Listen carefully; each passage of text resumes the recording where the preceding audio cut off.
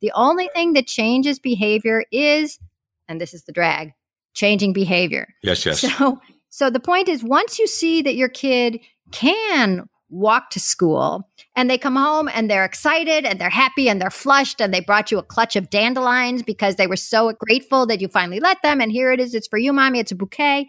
Your heart bursts with joy because your kid is happy and because they're safe, and mostly because you as a parent have succeeded. Because why do you have kids? The reason we have kids, but for evolution reasons, is that so that they carry on our genes. And what you need to know is that your child is going to survive when you're dead. That is the most basic part of parenting, when you get down to the grit level. And when you are with your kid, doing everything with them all the time, you don't have any evidence of that. But the first time they come back from getting you the bread or getting themselves to school or, going to the park and organizing a game of basketball and coming home, that's when you finally realize, like, I've done it. I've succeeded. I've raised a kid who's going to survive and thrive even if I'm not there. And it is such a joyous feeling that it breaks that fear. Welcome to Think Bigger, Think Better, where we explore how you can apply insights from visionary leaders and the most provocative philosophers and scientists of our time to make your life and our world a better place. Here's your host, author and speaker, Paul Gibbons. And hey, welcome back to Think Bigger, Think Better. We have an amazing, fascinating interview today with someone who's been called America's worst mom. Well, no, she isn't. But let's explore today in the show why that label has been thrown at her and what she's done about it and the difference she's trying to make in the United States parenting culture. First, I have a crazy week coming up on the show. I'm interviewing the head of IBM's consulting business. It's a very big business, Jesus Mantas, on artificial intelligence, its business applications, and some of the ethical issues that we're going to face. I've got an interview with the president of an edtech startup. And then next week, an old friend who's cabinet minister for climate change from New Zealand, the Right Honorable James Shaw, is going to be on the show talking to us about what a minister for climate change does. So keep coming back. Please subscribe on iTunes or your favorite podcast vehicle. Get notified of new releases of Think Bigger, Think Better and blogs and books on my website, paulgibbons.net. Join our discussions on the Think Bigger, Think Better podcast page on Facebook. Follow me, Paul G. Gibbons, on Twitter, or lob in a few bucks an episode on Patreon. Now, on to today's show. A few years ago, I took my 7-year-old niece and 6-year-old son to Barnes and Noble. And rather than torture them with the philosophy section and watch them running around at my heels, I left them in the enclosed kids sections where they could browse kids' books, they could play with trains, and so forth. I got home and all hell broke loose. Somehow my sister and my son's mother got wind of my trip to the other side of the bookstore, and I was treated to an irate lecture about parental responsibility. How could I expose the children to a possible abduction in such a way? And over the last few years, such tensions with other parents have continued. For example, over whether a middle schooler could take public transportation to school, as I did when I was a middle schooler. And very recently over whether my high schooler can just grab an Uber home from a friend's house. What's worse today is that the conventional wisdom on parenting, that is our contemporary parenting culture, is on the sides of those people with whom I have this tension. Culture is the norms, beliefs, and assumptions that drive behavior in society, the shared norms, beliefs, and assumptions that drive behavior. And I'm in a minority. That culture today suggests that kids are under constant threat or in constant danger. So me being me, I looked up the data on abductions, ran the statistics, and came up with a probability of about 1 in 2 million, or, for comparison's sake, roughly the same as being eaten by a shark or struck by lightning. However, in another argument on this matter, I was told, I don't care what the probabilities are, I'm not letting my kids walk alone. This is from a mother in Fort Collins, Colorado, which also has one of the lowest violent crime rates in the United States. So this tension between my views on parenting and today's culture found its way into a chapter in my business bestseller, The Science of Organizational Change, where I discuss the perceptions of risk and how many of our cognitive biases of human beings tell us how poor human beings are at evaluating risk, particularly at evaluating relative risks. And then I found today's guest, Lenore Skenazy. She's my new hero. Lenore is the founder of Free Range Kids and president of a nonprofit called Let Grow. She rose to fame, well, infamy maybe, by letting her son ride the New York City subway at the age of 8, then writing a newspaper article about it. And then soon after, she was labeled America's Worst Mom and appeared on every talk show, on every channel, finally wrote a book called Free Range Kids. See what you think as I interview Lenore Skenazy now on Think Bigger, Think Better. Lenore, welcome to Think Bigger, Think Better. Thank you. I hope to do both. All right. Well, that's cool. So listen, tell me this.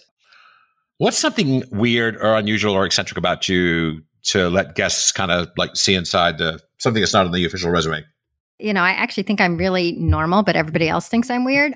I don't know. I obsessively bake brownies. I try to coin new phrases. I live in New York City. I love squirrels. I carry nuts in my purse. All right, now that's enough, right? Oh, that's pretty nutty, so to speak. Yeah. And Free Range Kids was a neologism. Yes, it is. Neologism. Yeah. That's you. Yeah. That's you, right? That's me. Trademarked. Yeah. And it's quite brilliant. So how did you become a sensation back, 2015? How did you become it's more than like that. More like 10 God, it was like 2009 or something. Back then, when my children were small, our younger son, who was 9 at the time, had asked me and my husband over and over again if we would take him someplace he'd never been before and let him find his own way home on the subway. And we're living in New York City and we're on the trains all the time. Boy, are they getting bad. But at the time, they were still pretty good. And so we said yes. And I took him one sunny Sunday to Bloomingdale's, the fancy schmancy store in a fancy schmancy zip code. And I left him there. And obviously he came home or we'd be having a different conversation. Right. And I wrote a column about it in the New York Sun, a paper that no longer exists. Gosh, another paper I wrote for just died yesterday. Anyways, and 2 days later, after I'd written why I let my 9-year-old ride the subway alone, I was on the Today Show, MSNBC, Fox News, and for contrast, NPR, defending my decision to let him out of my sight underground. Yeah, and some people wanted to put you in jail, right?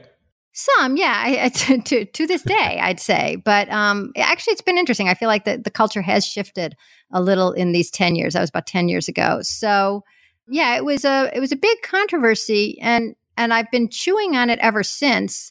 And I always come up with new reasons for why people thought it was so wild and so irresponsible, or so at least controversial. And every day I come up with some new reason to question my culture. You helped us to see ourselves. You helped, culture tends to be opaque to the people who are living in it. It's just the way, quote unquote, things are.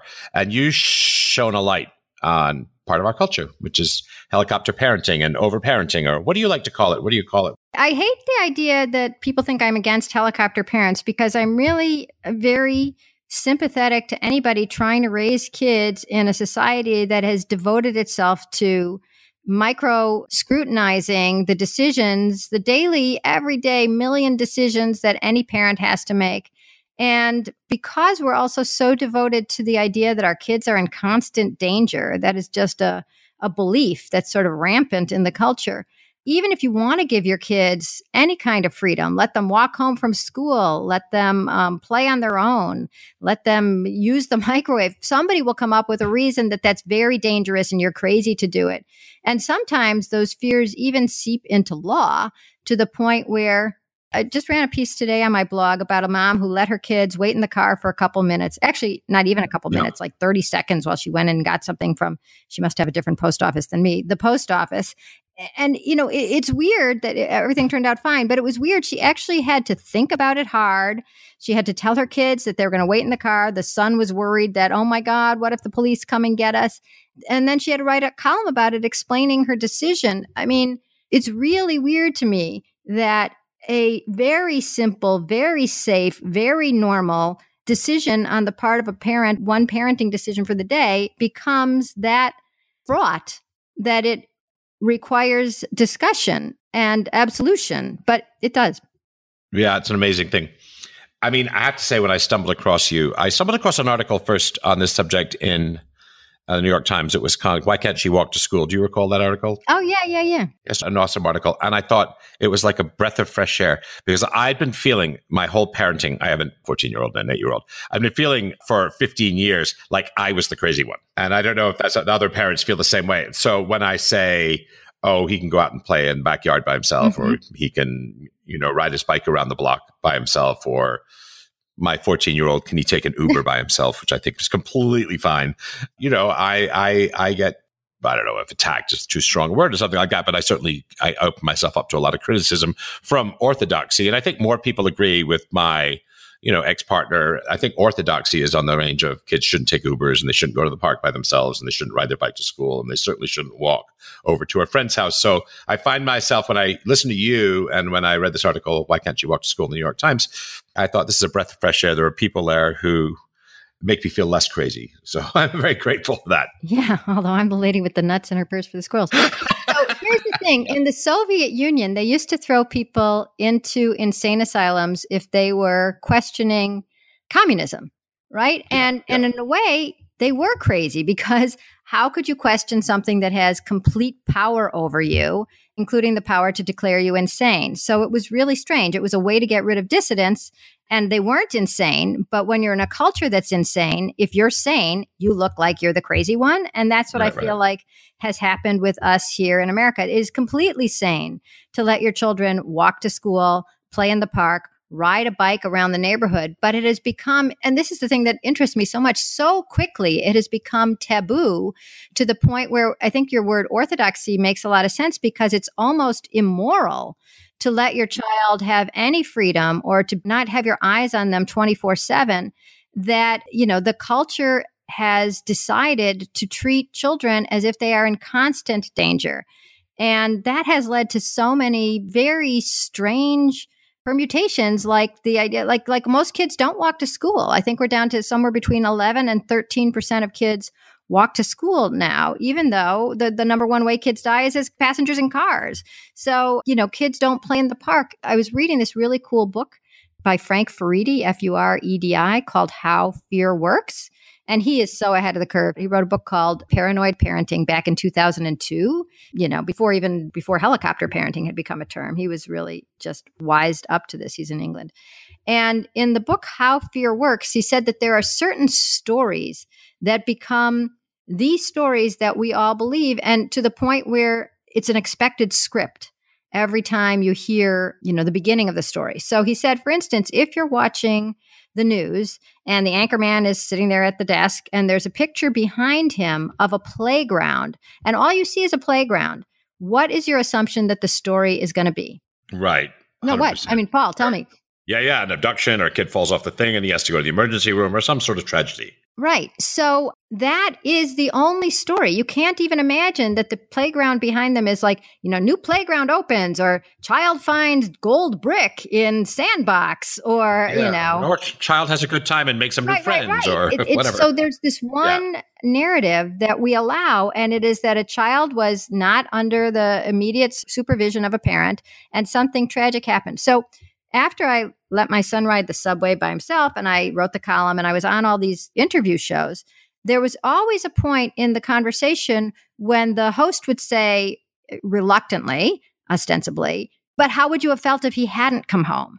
And it was interesting to me because I could never come up with a good answer. Like, I got a spare son at home, or I don't know, I'd be bummed. I'd be, disappointed, what a waste of time, 7 years of raising him. And now look, I never had an answer. And I realized that it wasn't a question. That was the reason I didn't have an answer, because it was the Frank Furedi book made it very clear to me. It wasn't that they were curious about how he would have felt. It was, let's get back to the real storyline. Even though he didn't disappear, how would you have felt if he did? That's the only story we're allowed to tell. And when the story veers from that orthodox tale, he is risen, whatever the tale is, then you have to get back to it immediately, because nobody is willing to talk about the idea that, kids are pretty safe.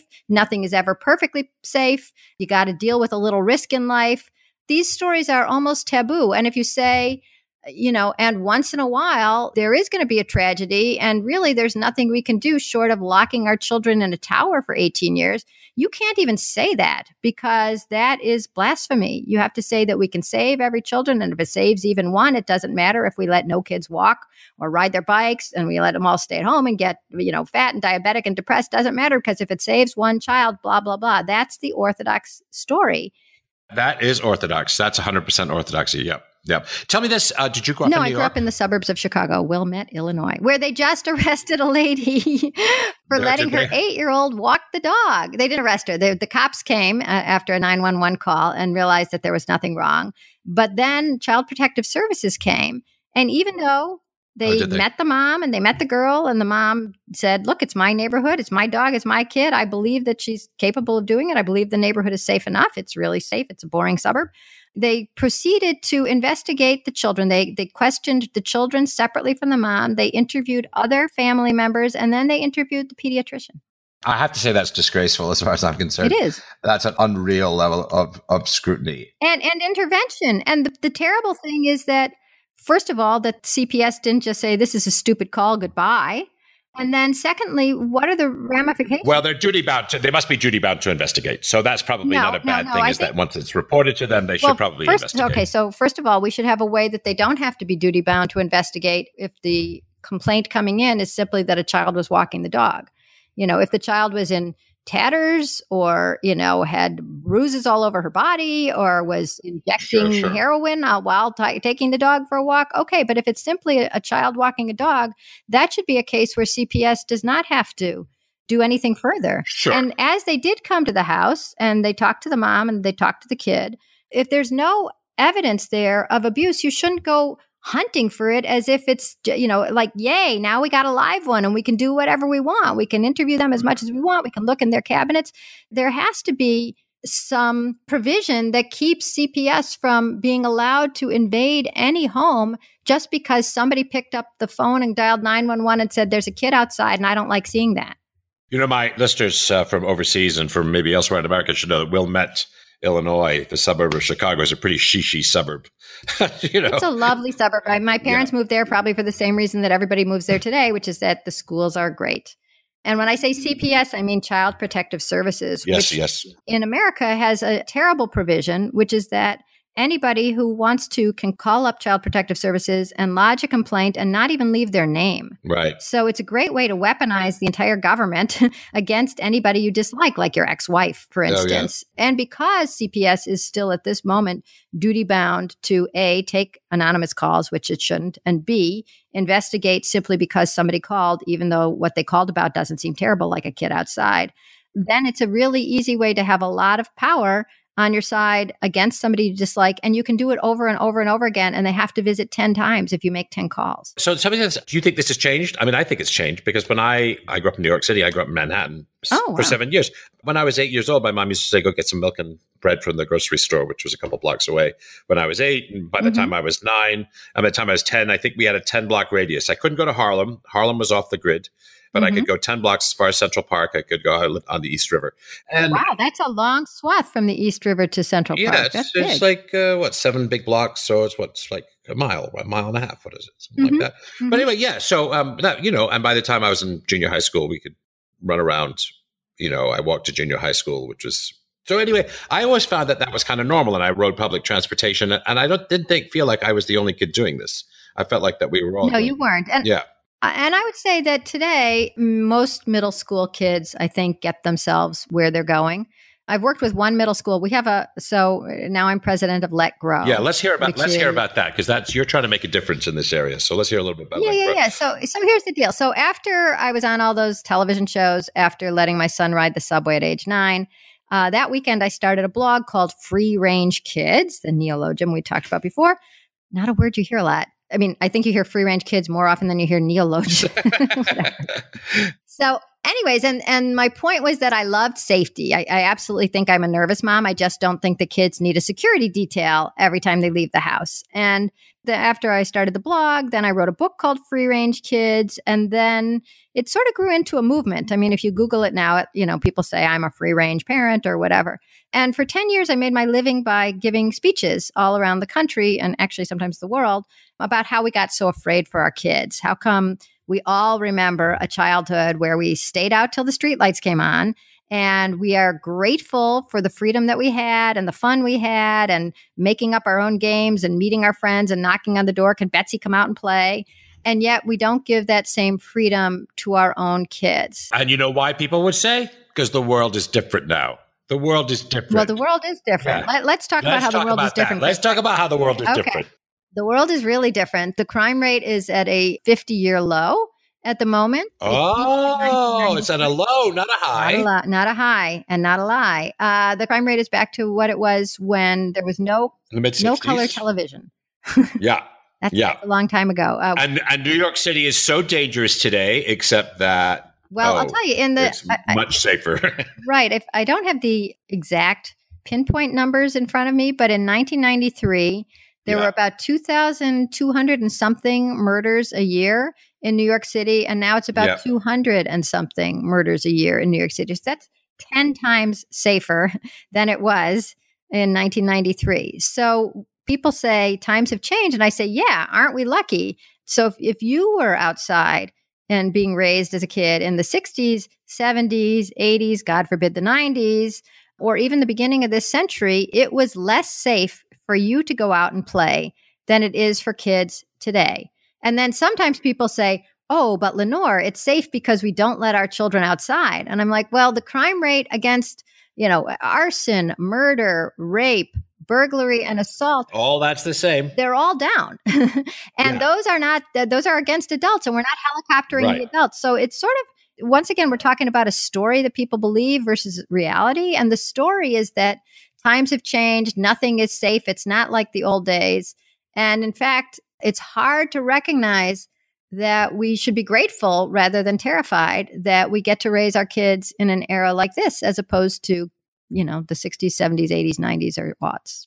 So here's what I want to ask you. I'm sitting talking to a soccer mom. She runs her own business. She's a management consultant. She's an HR consultant. She's the parent of 2 5-year-old kids, 6-year-old kids. Mm-hmm. They're on the soccer team. I'm the coach. We're chatting as parents here on the sideline. Mm-hmm. And we end up talking about whether kids should be alone or whether they can walk to school or something in this area.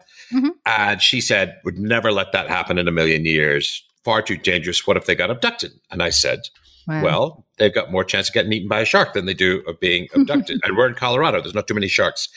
And she said, I don't care what the statistics say. I am never letting my children do that. So what do I say to someone that thinks like that? What do I say? Here's the deal. Let's go back for a second. Because so free range kids, I go around the country and the world talking about how we got so afraid for our kids. Many people nod along. Oh, that's true. We really, I didn't realize it, but we are in such safe times that we really are crazy, Right.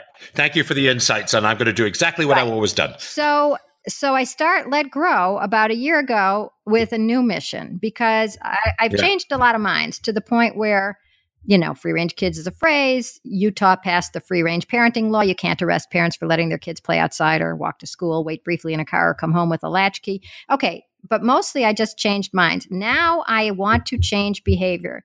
And what I've realized painfully over a decade is that listening to me and my amazing statistics and all the advice about kids need to have an internal locus of control and they only get that by problem solving on their own. And if you're always there to help them, that doesn't help them because blah, blah, blah, doesn't help. Anything I'm saying, whether you agree with it or vehemently disagree with it, it's not going to change how you raise your kids. The only thing that changes behavior is, and this is the drag, changing behavior. Yes. So the point is, once you see that your kid can walk to school and they come home and they're excited and they're happy and they're flushed and they brought you a clutch of dandelions because they were so grateful that you finally let them. And here it is. It's for you, mommy. It's a bouquet. Your heart bursts with joy because your kid is happy and because they're safe, and mostly because you as a parent have succeeded. Because why do you have kids? The reason we have kids, but for evolution reasons, is that so that they carry on our genes. And what you need to know is that your child is going to survive when you're dead. That is the most basic part of parenting, when you get down to the grit level. And when you are with your kid, doing everything with them all the time, you don't have any evidence of that. But the first time they come back from getting you the bread or getting themselves to school or, going to the park and organizing a game of basketball and coming home, that's when you finally realize, like, I've done it. I've succeeded. I've raised a kid who's going to survive and thrive, even if I'm not there. And it is such a joyous feeling that it breaks that fear. It would break the fear of that woman you're talking about, the soccer mom. If she sent her kids together to go get the pizza and bring it home and they were all eating it together, she could never be afraid again because the joy has replaced the fear. And I've seen this happen over and over and over again. So what Let Grow is doing is trying to sort of push people into doing this and to push them in a group. And that means having the Let Grow project where teachers tell their students, an entire school of teachers tells the entire student body that between now and next week sometime, you have to go home and ask your parent if you can do one thing on your own. And we give them a list. It's all on our site. It's all free. Walk the dog, ride your bike someplace, make dinner, pick up your brother from soccer, whatever it is. And the kids do it. And it changes the parents. And then because all the parents are being changed at the same time, it changes the community. And I'll tell you, I was talking to a principal whose school had just started doing the Let Grow project 2 weeks earlier. And she said that when she was driving home on Friday afternoon, after the project had begun, she's on Long Island in a suburb that sounds like the suburb I grew up in.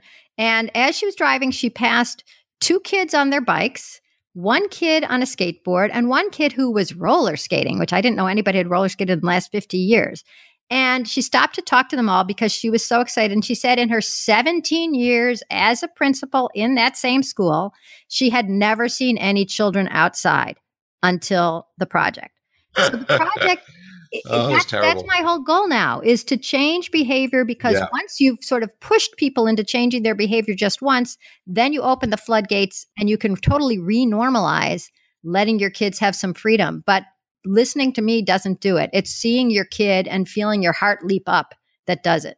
That's very cool. And it's interesting. So I do a lot of writing about this subject, Lenore, on behavioral change. Yeah, tons and tons. But no. I think it's important for listeners to hear, as there are many things in life. You can't think your way into a new way of behaving. You need to behave your way into a new way of behaving. I or see. behave your way into a new way of thinking. Yeah, that's my thing.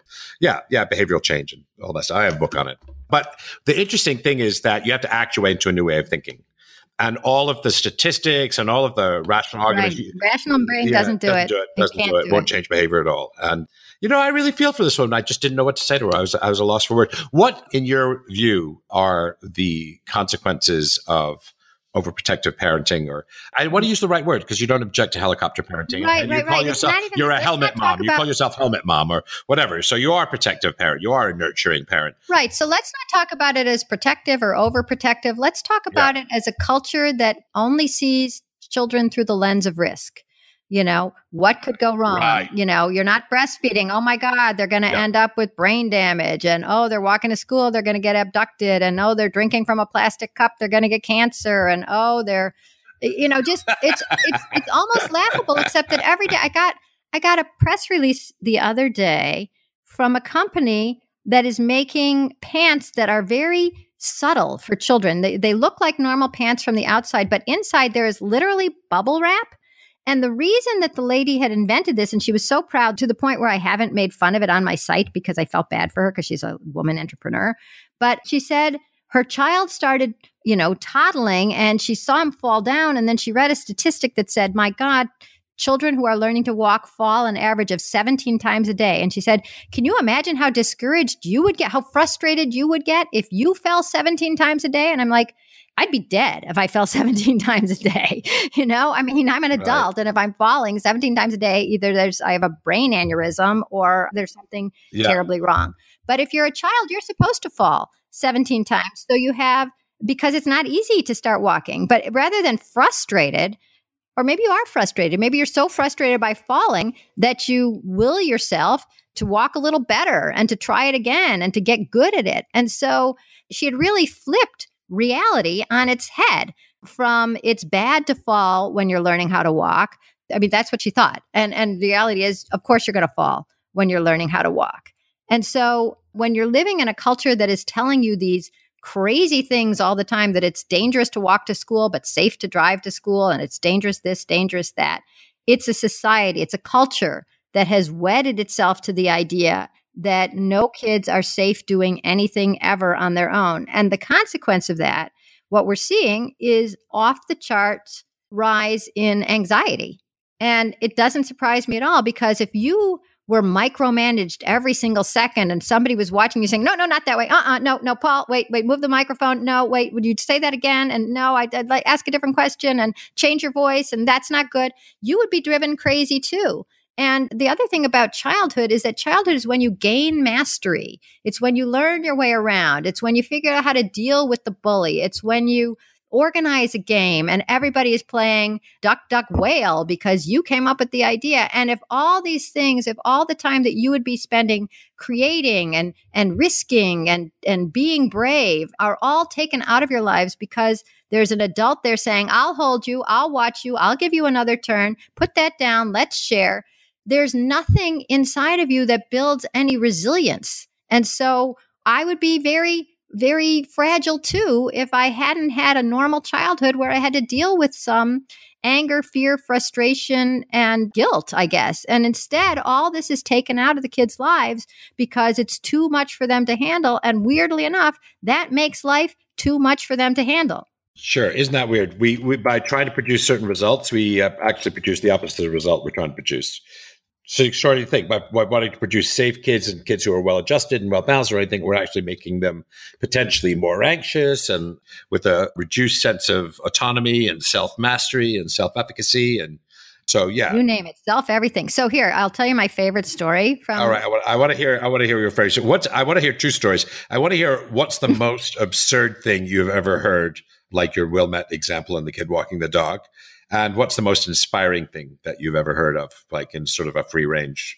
Yeah. All right. I'll tell you one. Here's the absurd one and sort of depressing, which is that I was interviewing kids the other day about their independence.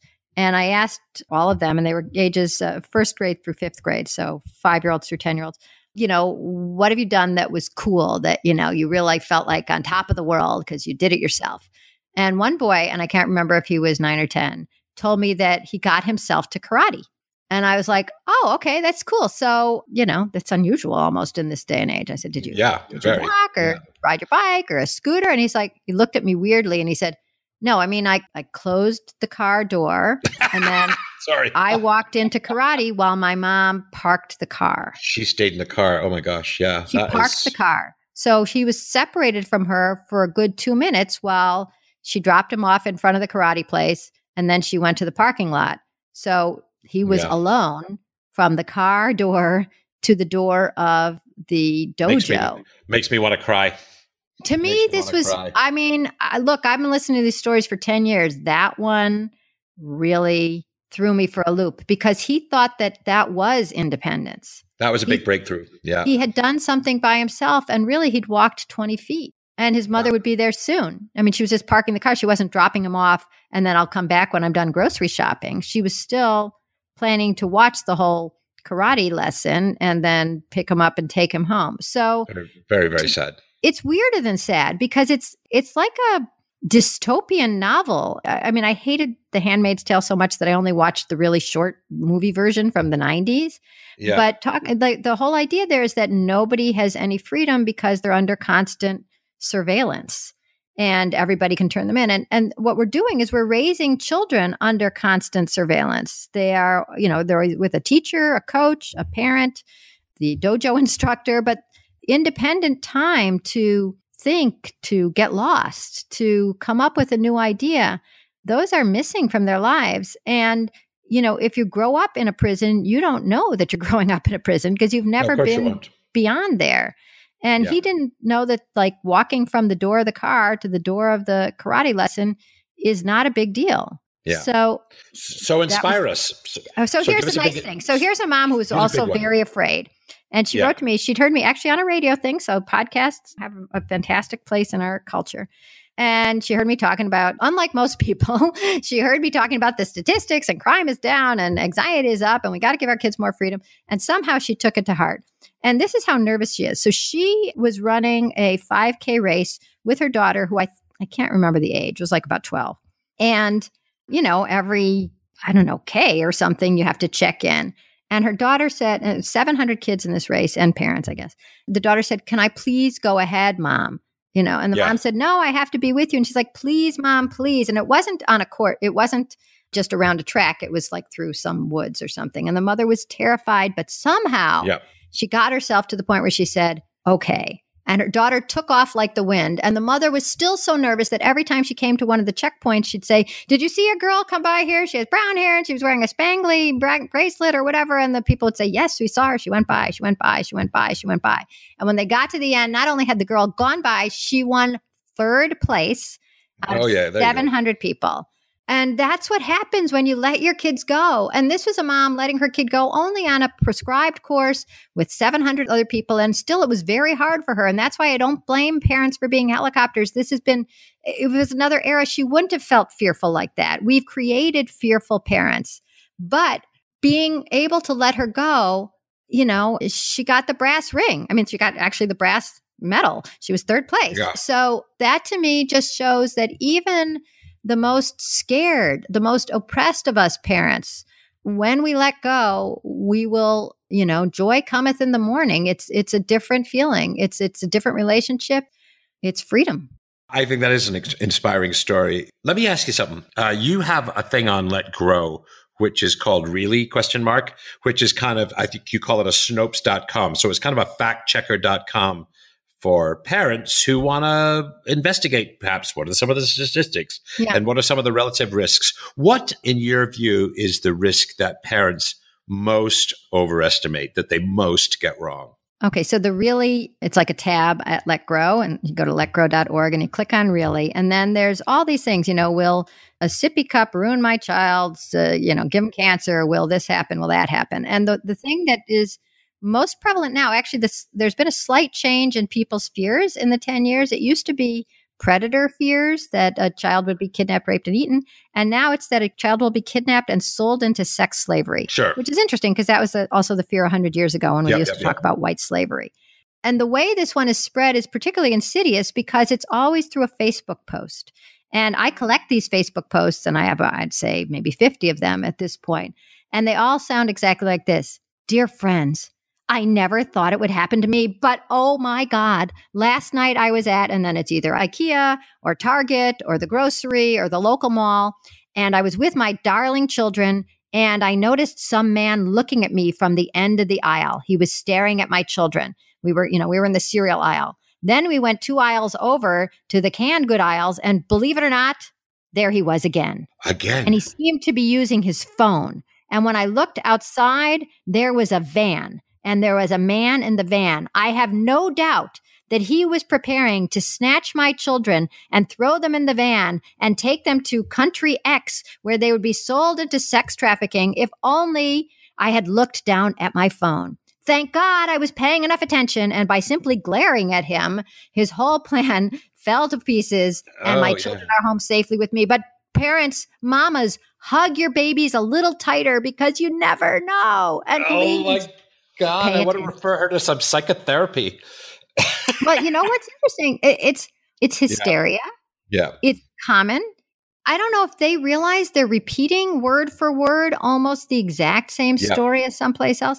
And the thing that makes me most outraged is not just that these get shared hundreds and sometimes thousands and sometimes hundreds of thousands of times, but sometimes the media, the craven media that I was part of for so long, I'm a newspaper reporter by trade, picks up the story from the Facebook post and said, "Mom's close call in IKEA," or, "Mother terrified at local mall." And one paper, the most egregious one, I think it was the Reno Gazette, actually gave a map of where the crime had not happened, right? So the mother and her children were leaving a concert. They were walking down the sidewalk. They got to the indoor parking garage. She saw some people getting into the garage. Then she saw some people waiting in a van, and she was sure that the people who were going into the garage were trying to distract her. So the people who were waiting in the van could then take the children and sex traffic, blah, blah, blah.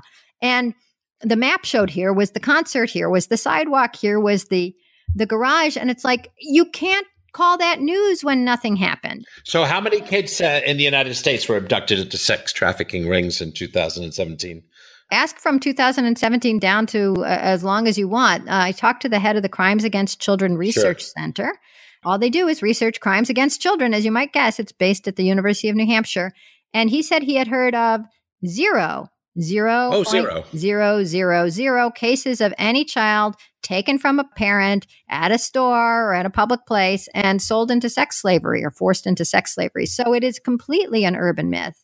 And yet parents think it's happening all the time. And stranger abductions, which is a slightly more frequent, I think it's around 50. Yeah. It's about 50 a year, right? It's about 50 a year. It's actually the most recent year we have is 105 from 2011. Yeah.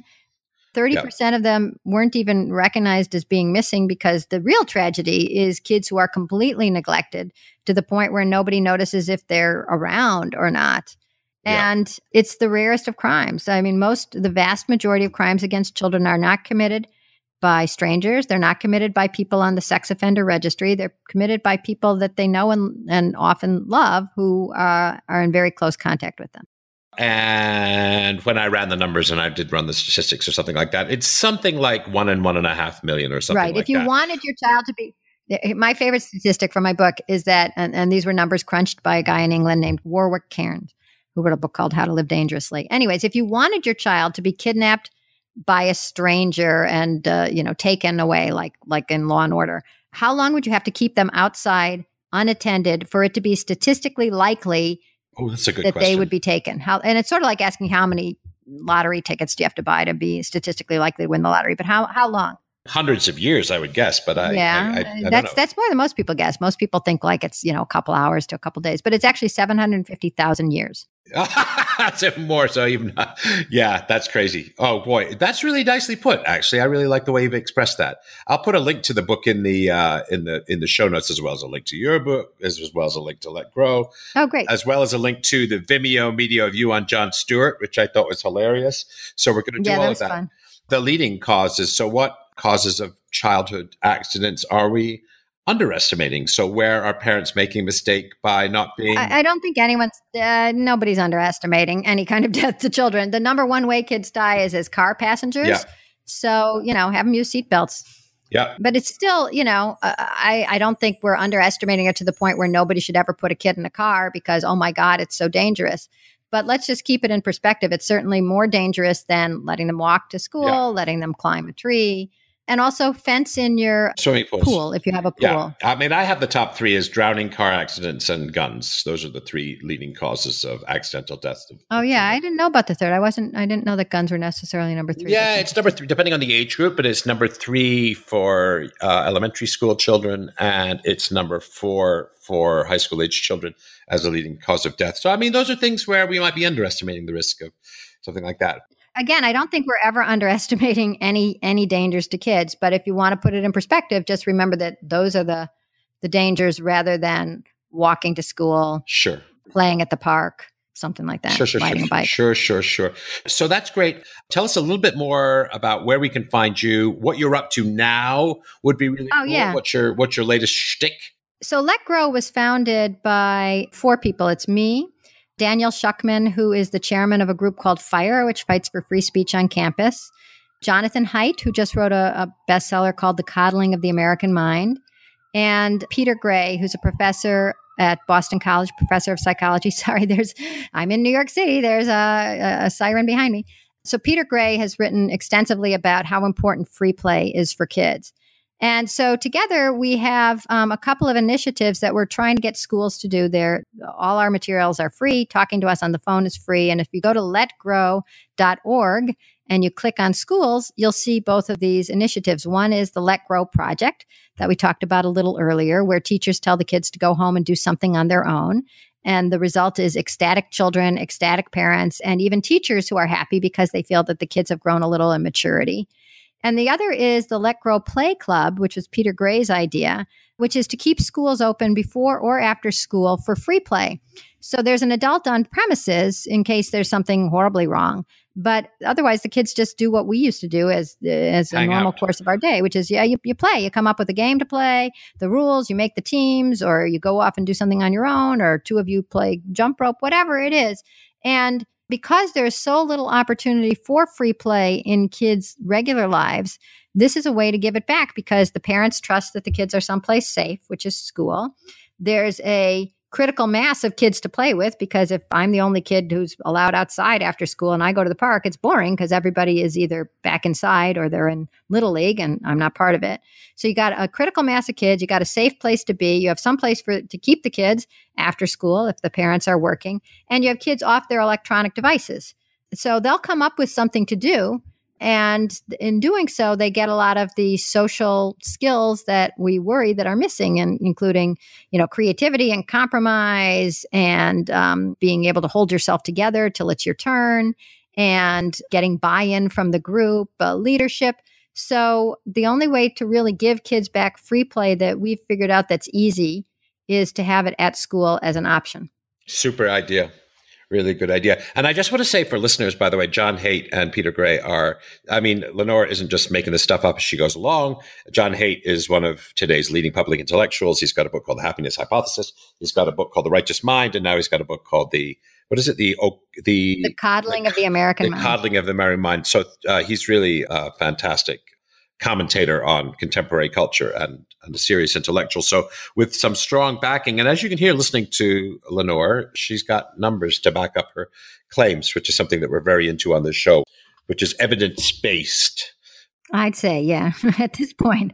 I'm a reporter, remember, or I was, and evidence is key. You've got a bigger audience now. I mean, most reporters would kill for your audience right now. Let me ask you this, though. What's the big vision? So if this all goes as well as it could possibly go for the next 10 years with Let Grow, what do you see happening? Oh, I see a bunch of things. First of all, the Utah law, the free-range parenting law in Utah, that just relieves parents of the worry that some busybody is going to see them letting their kid walk to school and call 911 and upend their lives. That law is great, and I'm hoping that it gets passed in all 50 states. Right now, there does seem to be interest in it in several states, so that looks good. I'm hoping, when we try to boil down our mission, it's to make it easy, normal, and legal to give our kids back some independence. And I think that there's a lot of forces against us, and that there's a lot of organized everything that would like to keep kids caged as they already are. But I think that as people recognize that you want kids who are resilient and anti-fragile and ready for the world, how do you get that? You have to give them some freedom. And so I think the early adapters are going to start saying, let me let my kid out, give my kid some responsibility. And one piece of evidence that I think is very cool in our favor is that here in New York City, a group has just started offering free play after school at this adventure playground where there's like a lot of stuff to hammer and to climb on. And it costs $1,000. And for $1,000, you can have your kids twice a week go and play without adult interference. And to me, it's great. It's so great because if it's worth $1,000, guess what? You can get the same thing for free. And people want to copy the most successful people. Sure. And it's going to be the successful financiers in downtown Manhattan where this is offered who are going to take advantage of this $1,000 class. And so once it becomes the cool thing to do and the wise thing to do to give your kids more freedom, weird cultural moments pass. In the Victorian era, people covered their piano legs because they were thought to be too sexy, right? It's a weird era. And then everybody looks back on it now and goes, huh? What? And I think that we're going to look back on our era when we drove our kids everywhere, when we watched over every play date, when we cut off all the crusts until they went off to college, as a strange cultural moment Yes, when we were doing as an aberration in our right, right. What were we thinking back then? Yeah, right. So my vision for the future is that we're looking back on now and going, what were we thinking? Yeah, right on. Good. Well, I think, it sounds to me, first of all, like you're beginning to tilt the culture in a direction that's healthier. So I want to wish you the best of luck with all of that. It sounds to me like Let Grow is just the right kind of organization. Got some great minds behind it and some great passion and energy, which I hear from you, that's for sure. Mm-hmm. So it's fantastic. This is quite a life's mission that you stumbled into 10 years ago, right? Yeah, really. Who knew? Right? I mean, really. Right? Exactly, right? You wake up one morning and you're all of a sudden you're a household name, the worst mom in America and whatever. And now this is your vocation. This is your mission in life. So that's pretty cool. I think that's a really cool story. Well, thank you. And thanks for being here. Oh, it was great, Paul. This was a fun interview. I appreciate it. I use this end of the podcast to make some notes on contemporary culture and catch you up a little bit about some of the things I do. I just got back from Martha's Vineyard, a wedding. A friend of mine who at 60 had not yet been married. But what's more, his father is a 92-year-old professor of divinity at Harvard, and he got to marry his son. Now, I think that's hella cool. If you're a minister marrying your own son, who's waited till you were 92, it's one heck of a special day. And I was thrilled to be part of it. And I also caught up with all of our friends from college in the 1970s, early 80s. There were a bunch of us. And the vineyard is cool. It's beautiful. It's insanely expensive. But it's a place where grown-ups go to party. And I thought that was kind of fun. I've often talked to my younger friends who go to places like Coachella or ADC or hang out in towns like Vegas where the average age in a club is 21.2.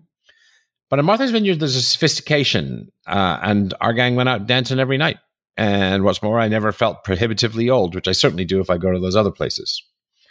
Speaking of that week, I turned 58, which sounds ancient to me. I still think inside of me there's a little dude who thinks he's 32. He's obviously deluded, but it's a weird thing. I've just finished Ozark Season 2, which was amazing. And they just announced Ozark Season 3, which is more amazing still. And I think that will probably win my prize for the best television show of 2018. We'll have to see. But what's interesting about the show, and this relates to feminism, and it relates to me too, is how Ozark started as Marty Byrde, the protagonist played by Jason Bateman, being the uber genius, uber nerd, sort of a Breaking Bad sort of guy, slightly Asperger's, directing the traffic and evading the mob and the cartels by dint of his sheer intellect and problem-solving skills. But now his wife and several other alpha females have got him hopping. And I think that's fascinating, the way these characters who started off as kind of just in the orbit of this super smart guy who are now actually calling the shots and running the show. And if you haven't seen the show, and I'm talking about certainly Ruth, certainly his wife, certainly Darlene, certainly the lawyer from Chicago, who's the cartel lawyer. So certainly he's no longer the hub at the center of the wheel, and the women are just the spokes who revolve around his orbit. And that's what's interesting, particularly living in the time we do, where conversations about feminism are becoming more prominent, more important. And I want to say about time too.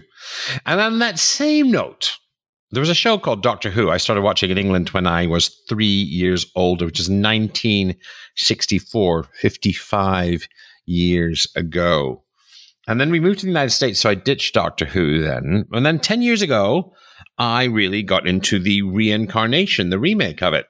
And my sons and I watched every single episode. So I won't sell you on the show now, but it's science fiction in a very, very British, very quirky way. Now, what's cool about that is they now made Doctor Who a woman. And Doctor Who is a Time Lord who, when they kick the bucket, gets a new body when that one craps out. And the new body that this Doctor Who, for the first time in the 55 years of the show, is a woman. And she, Jodie Whittaker, is incredible, outstanding. So if, like, you don't like quirky BBC sci-fi, I'm not going to probably try and convert you to Doctor Who. Don't bother. But if, like me, you got a little bored of some of the later versions of the show, I got a little bored of Peter Capaldi, come on back, because Doctor Who is back, and I think she may well be as entertaining as any of the previous Doctor Who's. I've only seen one episode, so, the jury will still be out on that. Anyway, so thanks a lot for listening. I'm looking forward to a busy couple of run-ups to the end of the year. Lots of very cool podcasts. Don't forget to hit that subscribe button or that like button, and I will talk to you all next week. To celebrate the launch of the show, and to thank you all for listening, I'm going to be giving away books. Lots and lots of books. All you have to do is leave a review in iTunes. We're going to raffle off a book every single week for 12 weeks. So head on over to paulgibbons.net/iTunes to get easy-to-follow directions and let me know the title of your review to make sure that you're entered to win. Thank you. Thanks for listening to this episode of Think Bigger, Think Better. Great ideas are great, but this isn't gospel. Share your critical thinking in the comments. Where do I disagree? What insights were most powerful? If you got value, don't forget to share the value by sharing the podcast. Finally, to get information on book and blog releases and new video content, head over to paulgibbons.net and join the community of thinkers talking about using science and philosophy to make our world a better place.